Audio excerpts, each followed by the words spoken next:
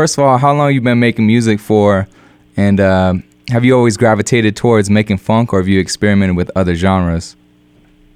I've been making music since 1987 on cassette tapes when I was in school, and I was a kid then just messing around after my dad told me you could take 2 tape decks and hook it up to a mixer and bounce the tracks back and forth. I didn't even have a 4-track recorder, so I was just, going back and forth making joints, and I was heavily influenced by groups like Prince and Zap and P-Funk and Change and M2May and Kashif and Loose Ends and stuff like that. So, of course I have a hip-hop background as well. I loved all the hip-hop that was coming up around that time, like Marley Marl and, Eric B. and Rakim, Run DMC, that kind of stuff. But for some reason, funk just, it was in my blood. It's basically, I think why is because of where I'm from. I'm from Pasadena, California, and we always liked funk, even though we had hip-hop as well. So that's kind of like my background. Nice. So you mentioned you were used to get down on some older equipment. What's like the one piece of studio equipment that's most important to the DaM funk sound? I like old school keyboards and drum machines. I never really I never got quite into sampling. I mean, I consider it an art form. I respect it, and it takes a lot to sample. And I just didn't have the patience to work with this Akai 9000. I think that's what it was called. I got it as a gift, and it was a standalone piece. It didn't have any pads on it, but I just didn't dig it. I just kind of made songs on my own. I mean, if you want to put it into a more clear description, I basically sampled my mind. So that's the way I went along with things when a lot of that music was happening at that time. Nice. Do you have a favorite drum machine by chance? Yeah, I like the Linn drum and the LM1, also the Oberheim drum machines, and even the old Elisa's drum machines. A lot of people don't realize that the Elisa's drum machine was used on D'Angelo's You're My Lady. So, what model? A lot of those, the first one, the HR-16. Oh, yeah. So, some of that stuff, still sounds good, and you can, work it into music that you least expect. And, so those are some of my favorite drum machines. I have a lot, but, the ones I named are my favorite. Peanut Butter Wolf found your music on MySpace. How important has social media been in getting your music out, and what advice could you give to any artist trying to get an online buzz? I think social media is incredible. I mean, before the advent of social media, it was all about just packaging the tape in an envelope and sealing it and wishing your lucky stars it got to some record label or somebody that was important that can make moves in the industry. And when social media came, especially MySpace, and they created that player, it really did help a lot of, struggling musicians who, had some music that they believed in, and they felt that they just couldn't quite get the ears that they needed to hear their music. And I just felt that, it was a great invention, especially, like I said, with the player that they provided. And with that, I just started getting people to listen to things, and, sure enough, some of the right people who were influencers, started checking it out. And I think the consistency was important, because I would, post tracks a lot because I'm a prolific musician. I just don't make joints like once every 2 months or whatever. I'm always making songs, so even then I was. And so I would just throw it up, and I wouldn't be afraid. I wouldn't be scared of how weird it sounded, or, if it wasn't the right kind of hiss alleviated from it, or that kind of thing. I just threw the tracks up, and sure enough, the right people listened, and it caught the attention of Wolf. And so he invited me out to a few things and, chit-chatted. Never tried to press my music on him, because a little secret, that's what turns off people. When you in people's face, you constantly nagging them about, listening to your music. It just gives a bad taste to people, because they're so busy and they have their own lives. And, you have to realize that your life or my life is not as important as the person that you're trying to put your music in the hands of. I mean, they have lives too. And so it's a way that you present your music to somebody in an unselfish manner or untactful manner. It's got to be a fine line where you're not like a weakling, but also assertive, but not rude. And so when me and Wolf started kicking it, and I would see him at different DJ gigs, and I would actually go support the gigs. I wouldn't just go up there and hope to get my demo in his hand and just slam it in his hand while he's walking by. I would check out the show and check out what they're doing, soak up the energy of the vibe of the venue. And when the time was right, I would bring up the conversation, I appreciated you liking some of that stuff on MySpace. And conversation went from there, and, it just turned into offering a remix on a cat named Baron Zinn, who had an album out already called At the Mall, and it was time for some remixes to be submitted. And just by common respect, with each other, he was like, man, I like some of that stuff. You interested in the remix? And that's kind of like where you got to start off as, is just doing remixes or things like that, because some people think they could just jump out with a 12-track project and get it picked up with somebody. And it's just, at least then, I'll give you this, and all the listeners, I'll give you this, at least then, around 2006 or 2007, it wasn't as easy. Now, you got people walking around and they'll listen to my advice and they'll say, "Oh, shut up. We don't care about what you're saying. We're getting it now." And it's like, it's not really about that still. It's all about having tact when you approach somebody that can do things for you, because if you become irritated by somebody, like they say, first impressions are very important, and somebody, they just wouldn't fuck with you. You know what I'm saying? If you irritate them, it's over. So you got to be cool with cats when you submit your music, or fast forward to 2016, when you send a DM to somebody, just don't start talking about your ass. You say, hello, hi. I really appreciate your work. By the way, I have something that you might be interested in, maybe not, but check it out and see if you, give it a whirl.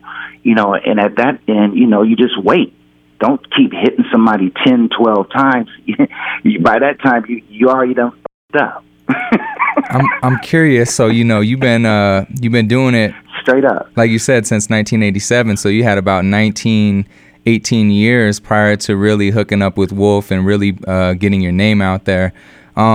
Is this a lesson that you learned prior to 2007, 2008? Did you ever try to push your music on other people and stuff like that?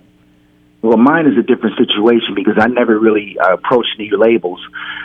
I just, I guess I'm one of those cats that might be afraid of rejection. So, even with ladies, you know what I mean? If I don't feel the vibe, you know what I'm saying, I'm not approaching first. That's just me, you know what I'm saying? So I never tried to get the big meeting over at Warner Brothers or Columbia or some publishing guy, or, to sit there and be wagged a finger at. I knew what my sound was, and I knew it was something that I liked.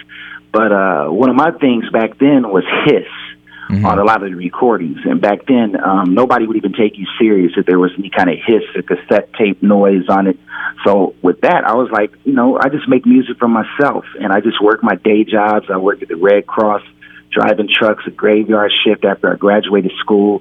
I worked at Office Max. I mean, I did all kinds of stuff, you know what I mean? And, I just kind of but I always kept a job. That's one thing I always did, because from the background I come from, I watched my dad, go to work every day with a briefcase in his hand, and my mom walk out and, wish him a good day, and come back home and tell, the family about the day, you know what I'm saying? And, my dad just wouldn't let me stay in the bed after 12 noon. That was no way happening in that household. So, with me, I just, just continued to work and hope that one day someone would listen to my music. But eventually, another thing that I did while I was in that process of working day jobs is I decided to take things into my own hands, because in Los Angeles, this city and its scene is very hip-hop based, or house.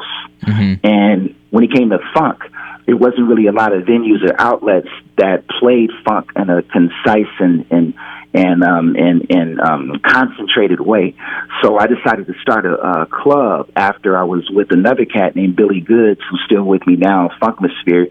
He had a spot called Where the Soul Trees Grow, and that was playing predominantly more like James Brown style funk and like boogaloo and 60s, 70s funk, like early 70s. And but I had met him in a record store called Record Surplus, and we were looking in the funk section, and we both were looking at some D-Train records on Prelude and things like that, and we were like, yo, I like this stuff too. I say, I do too. So, he invited me down to play at one of his clubs it was called Where the Soul Tree Grows, and the audience liked the sound, the stepping up to the electric funk sound where it was claps, drum machines, set bass lines. And I think at that point, they've had enough of the James Brown stuff. They've had enough of listening to what Tribe sampled. They've had enough of the old, chicken scratch guitar funk, so it was time for some electric style funk in LA. And from that night, it morphed into something called 1983. We concentrated on that kind of funk and boogie. And then I was off on my own night, and there it was in 2006. Empty rooms at first, never gave up.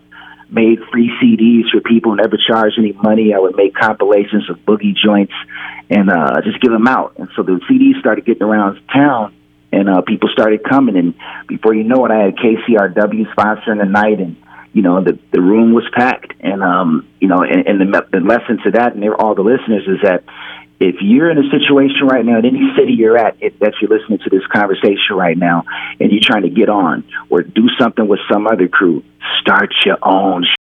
That's the way you do it. You take it into your own hands. You become the leader. Don't stay the follower. You become the leader, and the rest is history. Exactly, man. You were talking about boogie and just kind of like how the funk and soul, the James Brown funk and soul scene kind of played out in LA, and boogie became really prominent, and it's been really prominent over the last like 10, 15 years now. And it's kind of like a newer movement that a lot of younger kids, late 20s, early 30s are actually getting into for the first time. I just want to ask you about the terminology, because people throw the boogie genre around, but as far as like when I talk to a lot of my elders, they say it was never called boogie. And, yes. So I don't know, maybe if you have some information on that, on just the terminology of the genre of boogie that we call. I do. And I want to correct something. That style of funk never played out. It's a great club in LA, if anybody wants to check it out, called Funky Soul. It's been over 10 years that they've been existing. And it's just a night that people who like that style go to. And what I would rather phrase it as, it's a choice that I created in LA. So Funky Soul and clubs like that are still existing with great music, rare 45s, and things like that. But I just provided a choice for people to actually listen to Rock, Bounce, Skate from Von Mason and crew, and not only be dropped like one time in the night. So, but that's what happened with that. But going on to your question, to answer it, is, boogie was a term that was created by Norman Jay and Des Parks in England. And the late 80s, this term was focused on a lot of like Soul Soul, Prelude, West End Records type of joints that were very popular in the UK. And it was a music that we have already known in the U.S. We just called it black club music, you know what I'm saying, or post-disco. For instance, like Tom Tom Club's Genius of Love, or even, again, the holy grail of boogie, quote unquote, or black club dance music is D-Train's You're the One for Me. But after that, that term was really a UK term, but then it became popular in the US because it just kind of like from our cousins there, from the DJs and connoisseurs and tastemakers there that were doing this stuff, even on a radio station called 247.com. It used to be on the internet at one point. It was a 24-hour radio station. A lot of people don't know about it, but they broadcasted 24 hours a day on the web. And it's a lot of the DJs there, they came up around the Norman Jay era, like 86, 87, playing these type of music, and groups like Soul to Soul and that kind of thing, like Loose Ends, they were influenced by that era of music. Groups like the Pasadenas and, stuff like that. And, then they had the whole jazz funk scene, like Level 42 and Freeze. Jazz, funk, and boogie and those kind of styles are synonymous as one. But as the U.S., got back into it, quote unquote, we just picked up the boogie term because on eBay, a lot of sellers of the records were calling it boogie. Oh, wow. And and so that stuff started getting bought and popular, and and a lot of rare records were going bigger, and it all came from the interest in a lot of the older records that people were collecting as well. And boogie, that term really comes out of like a collector's frame of mind. If you remember the Soul Strut website, things like that were going on around that time, it comes from that, but yet still, I still call it funk and black club music, you know what I'm saying? And it's influenced by that style of music, yet still later on, I got kind of weary about the term boogie as well, so I started calling it boogie funk because I didn't want the funk to be forgotten. And so the term boogie funk started coming along, and that's how I started making mixes that were on Stone's Throw before I got like officially my first record out on there. One of the mixes I did was called the Boogie Funk Mix, or something to that term. But it had a lot of stuff on there like Antilles, a lot of different groups that I was putting on there. Star Shines, All I Need Is You, and things like that. Prelude, those kind of labels. So eventually, I had always, looked out for funk, you know what I'm saying? Because when you listen to groups like Slave or One Way, I don't really think it's really boogie, and so I created a term called modern funk.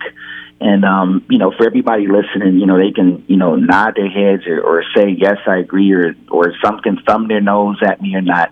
But I was in my basement little apartment building one time in the Miracle Mile area of Los Angeles, and I was scribbling on a piece of paper. And I was like, you know what? I see modern soul a lot, on different collectors' lists and eBay and things like that. People selling stuff modern soul. You know what? Modern funk is what I make, because it's not retro funk. So I just decided to call it modern funk. And, lo and behold, modern funk is now a term that people can actually use. DJs, connoisseurs, tastemakers, and when they put those records in their bag, they can at least thumb through their files and say, yeah, play some modern funk. And also I wanted to do it in a way where I can give people a chance to eat out here. You know what I'm saying? To actually be able to DJ another style of music, and not just only house, not only hip-hop, not only disco, but modern funk. And now it would hopefully inspire new musicians that can create funk in a new way and not be told that, oh, you do funk? Oh, that's James Brown. Get in the good foot.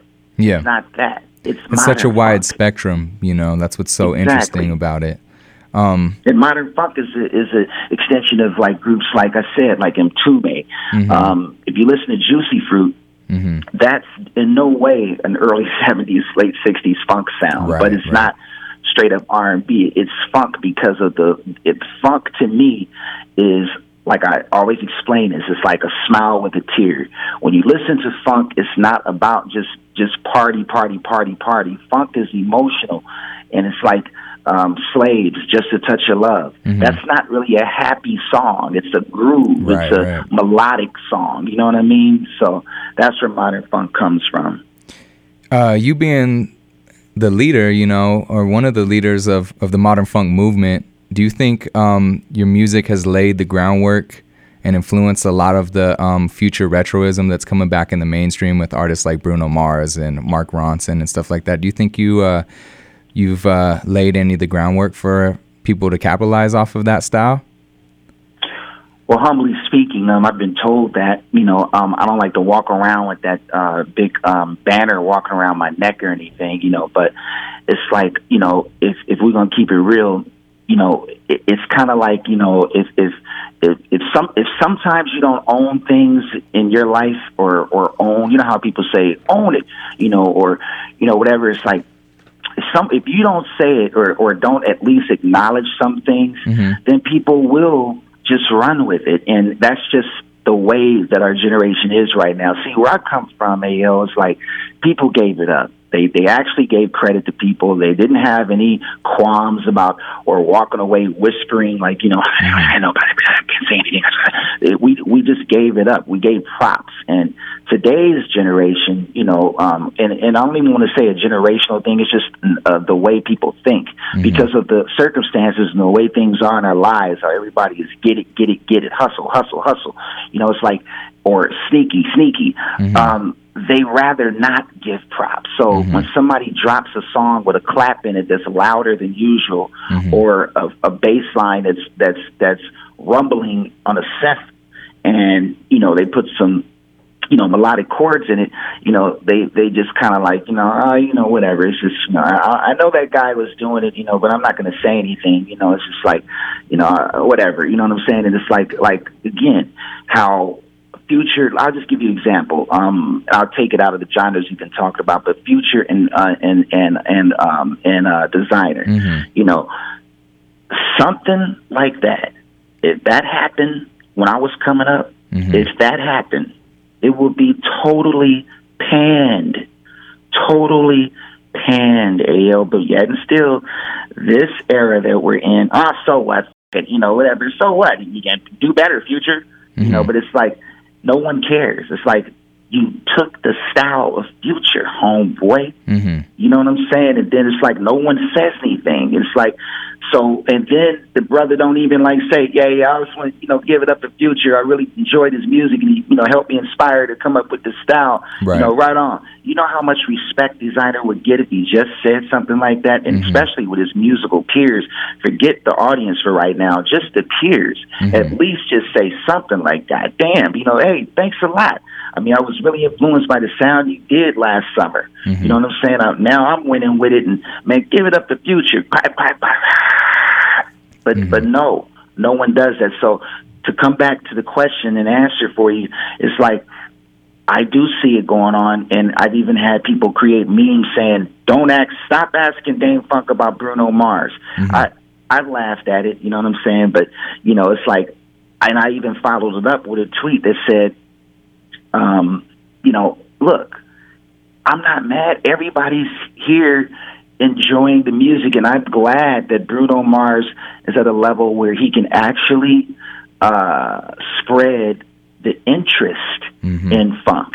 Even though the whole album isn't funk based, as I listen to it, it has some New Jack and has some slow jam, Jodeci stuff, and what have you.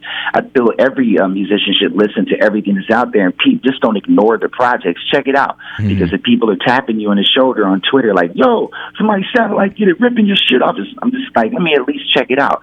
So to be fair and clear the air, he's not ripping me off. You know what I'm saying? I don't think he's ripping anybody off. He's just a happy guy who's influenced by the current era of music right now, that funk is finally acceptable to more people now and not laughed at as Jerry curl music as they used to anytime they saw Roger on a talk box.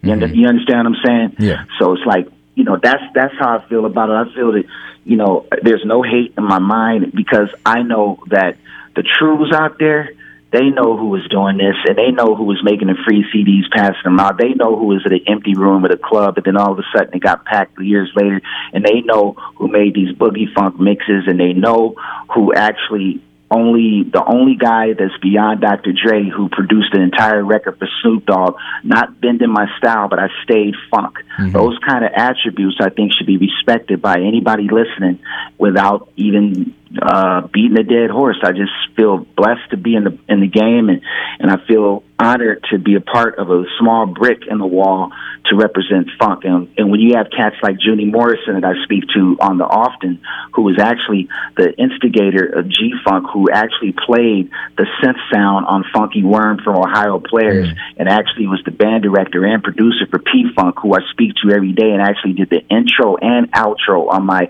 loosely and not listened to much release that was a 3-record set called Invite the Light.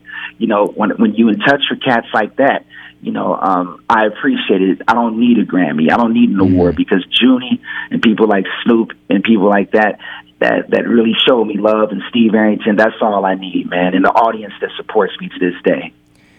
Do you ever deal with people who don't understand that you're content with that level of success, where you don't need to go and get a Grammy and be in the halftime show and stuff like that, and try to push or suggest an idea that just doesn't fit your overall mission and goal? I do. I mean, sometimes I look at it, but I look at it like this, man. from everything we've been seeing, what Kanye's been going through, God bless his soul. I never want to be that popular. I already turned that button off years ago. It's like I consider myself to be in a league, or excuse me, wrong word. I consider myself to be inspired by careers like Frank Zappa's or Todd Rundgren or Larry Heard or a.k.a. Mr. Fingers or Juan Atkins or even the Egyptian Lover. These people are respected by their peers and respected by the people who really dig their music. And, I don't necessarily need to be walking down the aisle to accept a Grammy. If it happens, cool, but that's not my inspiration to make music, because I already know that in order to make that kind of music that's accessible to a lot of people, you have to change something inside your aesthetic, the way you approach music. And going back to all the way when I was working day jobs, never approaching any major labels, I'm still that same person. I just feel glad and comfortable to be able to still do shows. Just got back from Dubai. There's some people that have never even seen Dubai that are way more known than me. But I'm getting booked for gigs out there to do 45-minute sets and coming back with some chump change in my pocket. What else could I ask for? I'm just glad to be alive and glad to be still representing funk without selling out. Nobody's touched my booty cheeks in this industry yet, and they won't ever. Nice. What's like your secret to remain positive? Obviously the music industry could be very cutthroat, and if you have any secrets to just remaining positive, in the industry, dealing with wolves, being the sheep amongst wolves, right? I understand. My advice would be just to stay yourself, man. It's like, don't let people gas you up. Stay you. Remember when you were a kid. Remember the times when you were standing in front of the mirror with a broom in your hand. Remember the times that, you were catching a bus with your Walkman on or whatever iPod it was or whatever it was. And just remember the dream that you had, and just remember that, you don't have to always try to get more. It's just get in the comfortable lane that you feel that you can still have your integrity in and be able to go to bed and sleep at night, wake up with a grin on your face and knowing that you just haven't sold out. I've seen musicians, I just heard an interview with Weekend, and they asked him something about maybe he worried about selling out, and he's like, I want to sell out. Right. And I'm sorry, to each his own. That's just not me. I don't want to sell out. I don't want to do the next style of music that's popular right now or switch up my stuff because I'm a commodity now. It's like, I just want to go out and like I said, one of my heroes is a cat named Patty McAloon. All your listeners might want to check out a group called Prefab Sprout. It's not funk, it's not soul, it's not anything. It's just Prefab Sprout. It's just Patty McAloon music, and it's like he's one of the greatest songwriters alive today from the UK, and his output of music and his catalog under Prefab Sprout is fantastic. He's not known, he's not a superstar, but the stuff is top quality. Ayo, it's top quality music. It's like it moves you, it triggers heartstrings, and his people who are into his music are devoted to his music, and they get anything that he drops, and that's the kind of career that I would like and would love to continue to enjoy. And that's pretty much it, man. I'm just Damon, and I'm known as Dame Funk because cats used to call me Dame when I was a kid.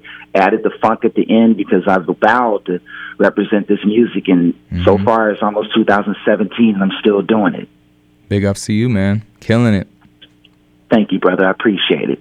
Cool, man. Well, any last words or anything before we wrap this interview up? I just like to say much love to Denver. It's a great city. I've been there a few times, and I appreciate you and the crew and everybody allowing me to come through and play some music for you on the 10th. And, I'm just looking forward to continuing this music. A new album is coming out, preparing a really a real album, like a release. Because this year, I did some compilations, one for K7, which I'm really happy about. I shared, other artists this time, not just thinking about myself, cats like Moon B, L33, and even some older material that people might not have heard of, and that's on K7. It's called DJ Kicks. And also I have a new label. It's called Glide Zone with a Y, and I'm happy about that. It's a collaboration with Night Jewel, who has a great career herself. And we go by Night Funk. So along with those things and a few other 12 inches out there, I took 2016 as a year to kind of recalibrate and just watch everything. But 2017, I'm going to go to San Francisco and record a proper new album. So I hope everybody checks it out and doesn't let it get avalanched by all the other releases coming out. Just give me a shot, brother that's been staying true from the beginning. Absolutely. Cool, man. Thank you so much for your time. Much love, AL.